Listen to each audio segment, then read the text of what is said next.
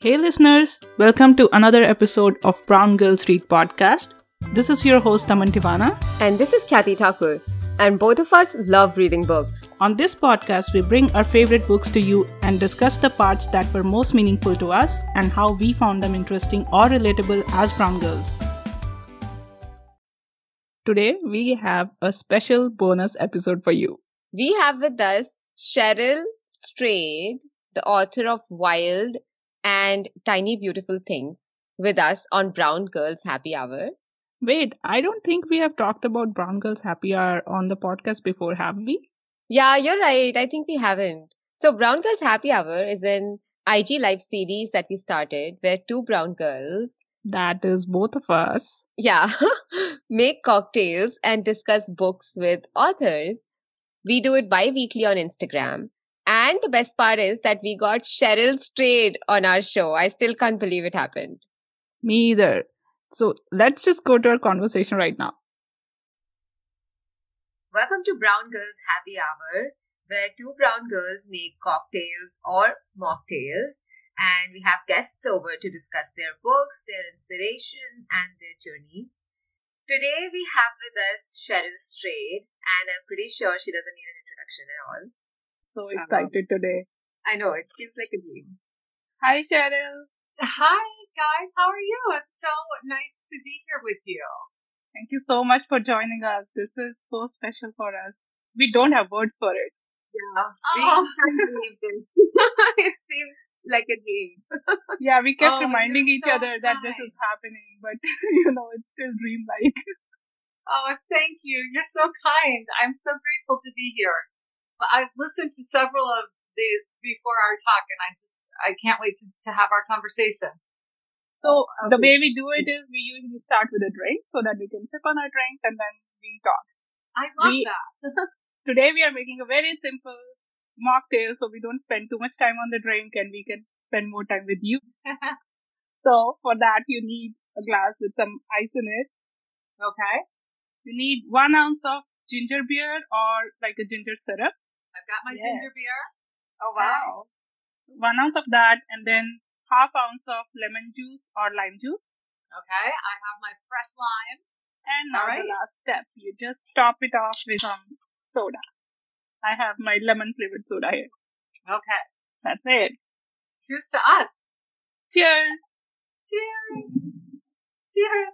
And thanks to all of you out there who are watching this. I hope you're joining us in our delicious wild mocktail. Yeah, it is delicious. Cheryl, if you were to name this drink, what would you call it? Let's see. How about we call it a wild ginger? Oh, nice. I love the wild in there. Yeah. The great thing about writing a book called Wild is you can work that word into everything. And I must admit, I'm shameless in that way. I'm always like, wild this, wild that, writing wild, living wild, loving wild. We are fans of bragging about our own work. We appreciate that. Yeah, we love it. Well, everyone knows you from your book Wild, but I was actually reading this book recently. I picked it up, and I know it started as a column you responded to people's letters, and now it's also a podcast, I believe. So how did you come upon this idea? Well, really, it wasn't my idea. When I first started writing the Dear Sugar column, I was asked by my friend Steve Almond, who at the time, he wasn't a friend of mine, he was really an acquaintance of mine. And I started reading this website called The Rumpus, and it was about 10, a little more than 10 years ago. I noticed this advice column that was written by this anonymous person, and I liked it. But I noticed he was hardly ever writing it, and so I wrote this Dear Sugar, a fan letter saying, I love your column, you should write it more often. And a few months later, I get this email from Steve Almond saying, I am the guy writing the Dear Sugar column, and your note is the only fan letter I've ever received. And he said, I don't want to write the column anymore. I'm just not that interested in it. But he said, I know your work, I know your writing, and I think that you would be the perfect person for it. He had read my first novel, Torch, and he'd read some essays I'd published at that point. And he just said, I just have a feeling that you'll be good at this. And I just thought, oh, that sounds fun. I mean, it is fun to get letters full of people telling you about their their struggles and their secrets and their sorrows. And so I said, sure, it paid nothing, zero. And I had never thought about writing an advice column before, but I started doing it. And what happened is, I just decided when you get paid nothing, you can do whatever you want. So I just thought, I'm not going to just limit it to advice. I'm going to actually engage with these questions as a writer. I'm going to really go deep. I'm going to really try to really address those deep questions that writers are constantly addressing when we write. And so most of the columns turned out to be really like essays about big things, about what does it mean to be human. And so people did online started sharing it with each other. And that's how Dear Sugar was born. And it was this little thing I did on the side that became a really big thing in my life. As you say, I'm still Sugar. And it is, honestly speaking, sometimes very hard to read for me. I feel like the book works like a mirror in some ways, shows you really hard truths about yourself you maybe don't want to see sometimes. So, and I also feel like some people have really hard, sad stories sometimes. So how do you take care of yourself while being helpful to them? That's a great question. And yeah, I mean, it's something that I've had to learn how to handle now over a long period of time because, like I said, so I started writing the column for the Rumpus back in 2011. And then it became the book, Tiny Beautiful Things. And then it was for a while a podcast that I co-hosted with Steve called Dear Sugars. And now I resurrected the column, like the old school column on a Substack newsletter for subscribers. And so I've been doing one a month.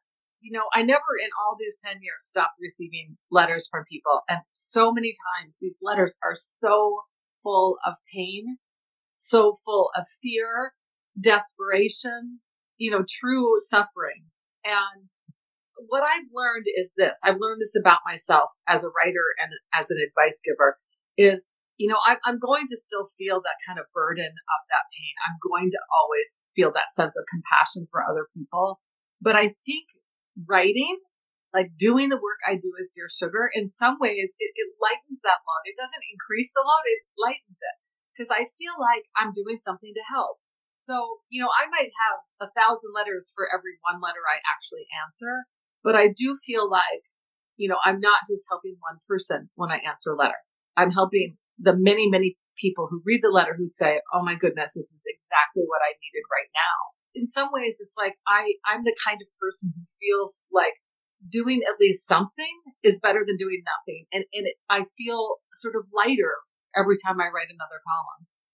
Yeah, I love how you describe your journey. It just started as something that you were not getting paid for, and now it has become so big. And Daman and I keep discussing among ourselves, like this podcast that we're doing. It's sort of it comes from a very passionate place to read books created by BIPOC authors, helping them find a voice. But we're still seeing that there are so many things that have improved in this world where BIPOC authors can actually come on and write more books, but there's a lot of work that needs to be done even now. So we wanted to ask you, what do you think about that? How can we help other BIPOC authors come forward and write books and publish them? Well, I think that so many people, there's so much power in people when it comes to books, when it comes to writing, whether it be writing on the internet or traditional publishing in the form of books.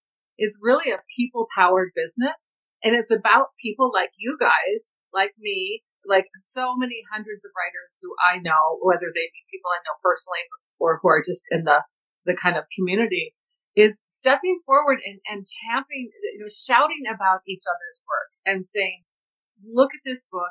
Here is a book you have to read. Here is let me post this link on my social media platform. Let me, when I have a gift to give, let me give the gift of a book. I was one of the founding sort of organizers of this organization called VIDA, Women in the Literary Arts. And what we were noticing is that women were being published in lesser numbers in prominent literary journals. And we said, okay, like we can't change this overnight, but what we can do is start talking about it, start featuring, start really advocating for putting women in more prominent places. And I think that's exactly what you guys do in your podcast. You're saying, let's look at this. Let's talk about this. Let's bring this voice to the for. And I do think that we all play a part in that, and especially those of us who are writers. Like, one of the greatest pleasures I've always had is to be the champion of our other writers. You know, you just take a look at my calendar or look at my social media, and I'm, very often saying, read this book, look at this work, blurbing other people's books. I think that stuff makes a huge difference. That's so true. I often come back to this thought that we all have some sort of consumer power within us. So if we start picking more books written by diverse authors and more BIPOC authors, we amplify them. But we cannot just sit on the sidelines and complain that industry is not changing when we are not contributing towards that. Right. And it is about obviously amplifying those voices, but also just buying their books. I always say that. Yeah. My sort of joke is always like, when I would talk about my own book, it's like, you don't have to read my book, just buy my book. And obviously I want people to read it, but go buy a book by a Black woman, go buy a book by an Asian writer. Like, those are the things that are actually over time going to have a huge impact on that writer's career. Yeah, this comes back to something, Kathy, you and I have often discussed, how when we start a new business as women, especially as women of color, we often find a lack of support. And by support, financial support is the biggest support you can give to somebody who's just starting something outright. So I wholeheartedly agree with your message that we need to buy. We need to put our money behind the people that we want to support. We cannot just be talking about it. Absolutely. And, obviously, the two of you have talked about this before too, and thought about this a lot before too. But, I think that the more we center the voices of women, whether it be women writers of color or just all writers of color, the more also we realize that the stories they tell are at the center in the same way that, like, we've always assumed throughout time that white male writers were the center, that we all could relate to their stories. The truth is we all can relate to all writers' stories, because all writers, regardless of the particular subject matter, the particular characters we're writing about, what we're always writing into is that universal, deep human experience, that we can see ourselves in people who have vastly different lives than us. That is just the truth.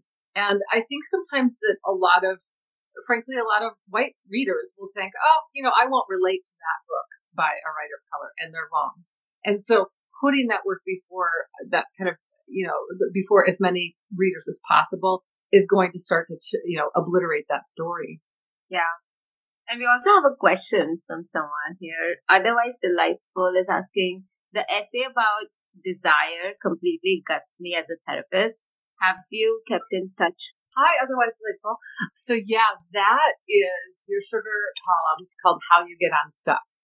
This woman wrote to me. She had a miscarriage and she was grieving this and feeling really unheard by a lot of people, misunderstood by a lot of people around her. She was blaming herself and she was in pain. And she was saying, I'm stuck in this place of grief. And I told the story about when I was in my 20s, I worked as a youth advocate in this middle school and high school. I worked with teen girls who had really difficult lives.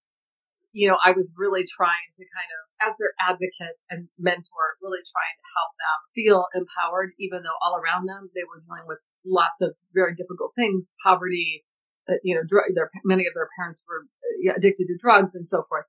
And I was trying to sort of help them see their own power and their own strength. And this young woman, Desiree, went from a really difficult life and grew up.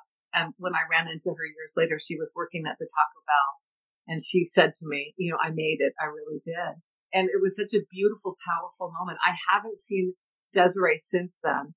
But what I know is that, and what was interesting to me when people read that column, most people kind of understood what I was saying. One person said, oh, is working in Taco Bell making it? And my reply to that was, for Desiree, it absolutely was. Here she had become self-sufficient. She had gotten a job. She was thriving. Whereas before she had, pulled back. I think that is the thing that we forget about transformation, about healing, about changing our lives, is it doesn't have to look one way. It doesn't have to be, we all go to Yale and become, surgeons, right? There's nothing wrong with going to Yale and surgeon, but different people take different paths. One person's mountaintop might be working at Taco Bell. And I think that what's really powerful in our own lives is we say, where am I? Where do I want to go? And how do I get there? And Desiree did that. Yeah, I feel like in today's world, we're all like somehow subconsciously racing towards, someone else's goals. So it's very important to center yourself and, ask yourself, what does success look like to me? Or what does transformation look like to me? Right? That's a really important message. Thank you for saying that. I'm wearing a necklace and it says, I don't know if you can see it. It says protagonist. And my friend Rachel Dwoskin, she's an amazing writer, gave me this necklace. And what you just said, center yourself. I think sometimes we forget that we are the protagonists of our lives. It is up to us to set our course. And of course, our lives are going to be original. They're not going to be necessarily following a prescribed path. And very often when we think we have to follow a path that was set for us by somebody else, we're not happy because we feel like we're following orders instead of living our lives. I agree. And I'm going to remember that protagonist for myself going forward. Yeah, you need one of these necklaces, both of you, Yaya. I think I think I need it. So Cheryl, how has it been during COVID? Have you been writing on something new? I have. So I'm working on my next book, really hoping to have it done within the next, while. Right before COVID hit, I was hired.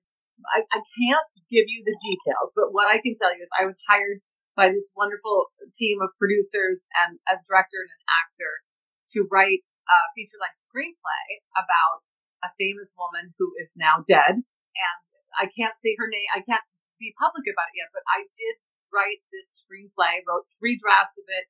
It's making its way through Hollywood now. And hopefully the movie will get made. Who knows? But it was really cool because I've done some script writing before, but it's not my kind of first love. I went back to kind of the schoolhouse really in some ways and taught myself really how to write a script. I did that.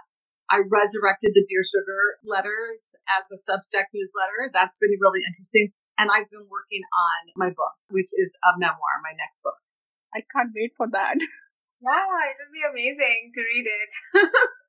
Thank you. So Today's podcast is presented by Podgo. Podgo is the easiest way for you to monetize your podcast. Providing podcasters with a flat rate for ad space, so you always know how much you get when you include an ad from Podgo.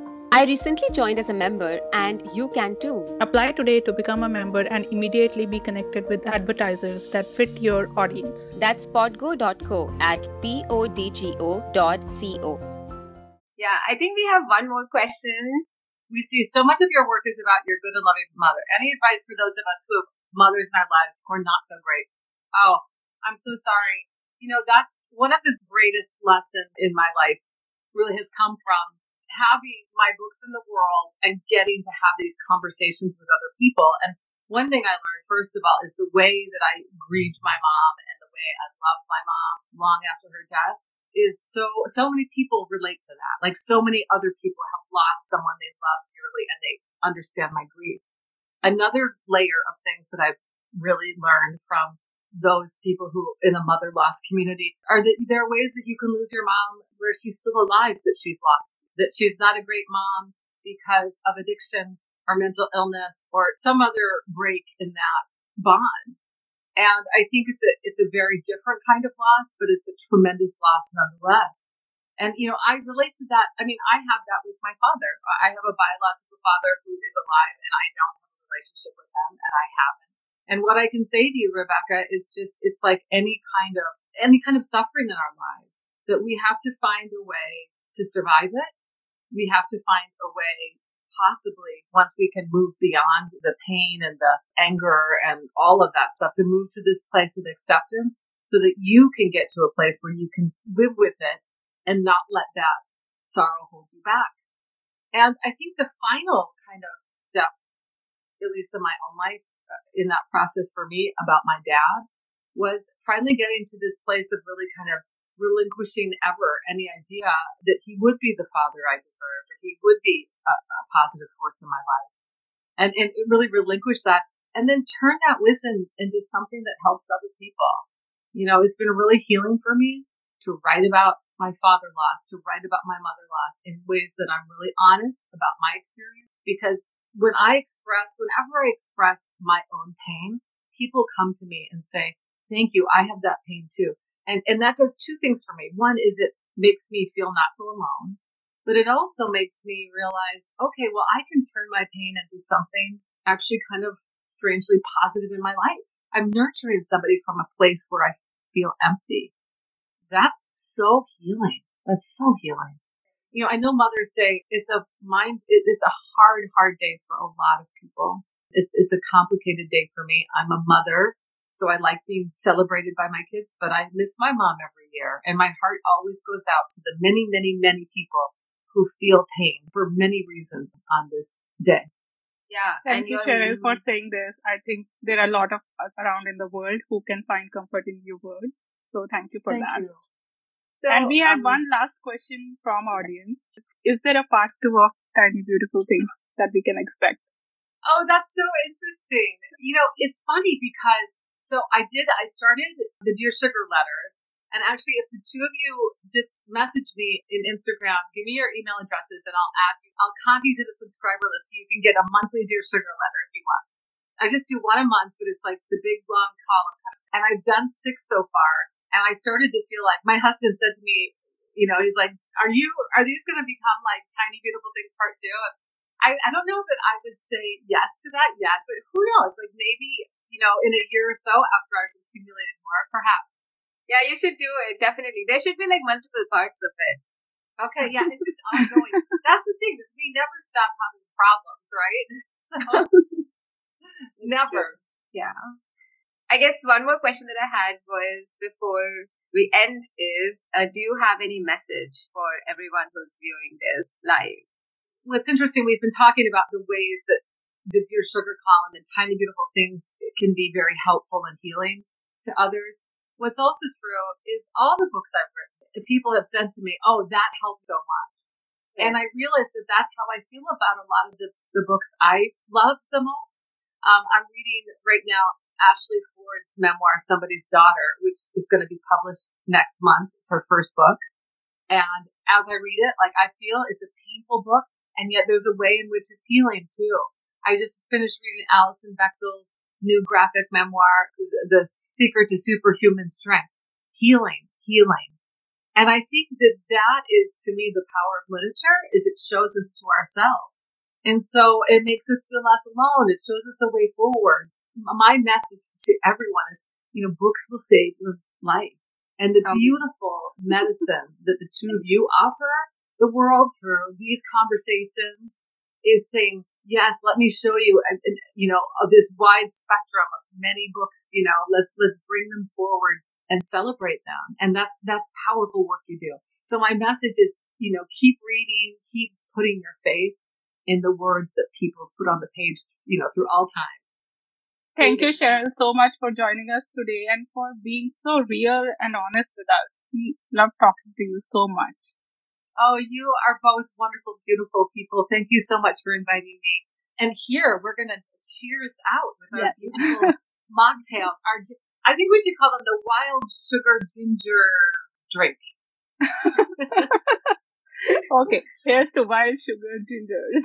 Cheers. Wild Sugar Ginger. Cheers. Cheers. Bye, guys. Thanks for everyone for listening in. This was our conversation with Cheryl Strayed, which we still can't believe has happened. I know. And for more author interviews, follow us on our Instagram, Brown Girls Happy Hour. For our next episode, we are going to discuss Carrion Warrior by Glennon Doyle. We hope you'll be reading it with us. And until then, keep listening. Thank you for listening to this episode of Brown Girls Read podcast. If you like what you hear, please leave us a 5-star rating and a comment. You can support us at anchor.fm/browngirlsread/support. Your support will allow us to continue this podcast and bring more episodes to you. Don't forget to subscribe and follow us on Instagram, Brown Girls Read Pod, and Brown Girls Read 1 on Twitter. If you have book recommendations for us, you can leave us a comment or message on our social media, And you can also subscribe to us on YouTube for more content.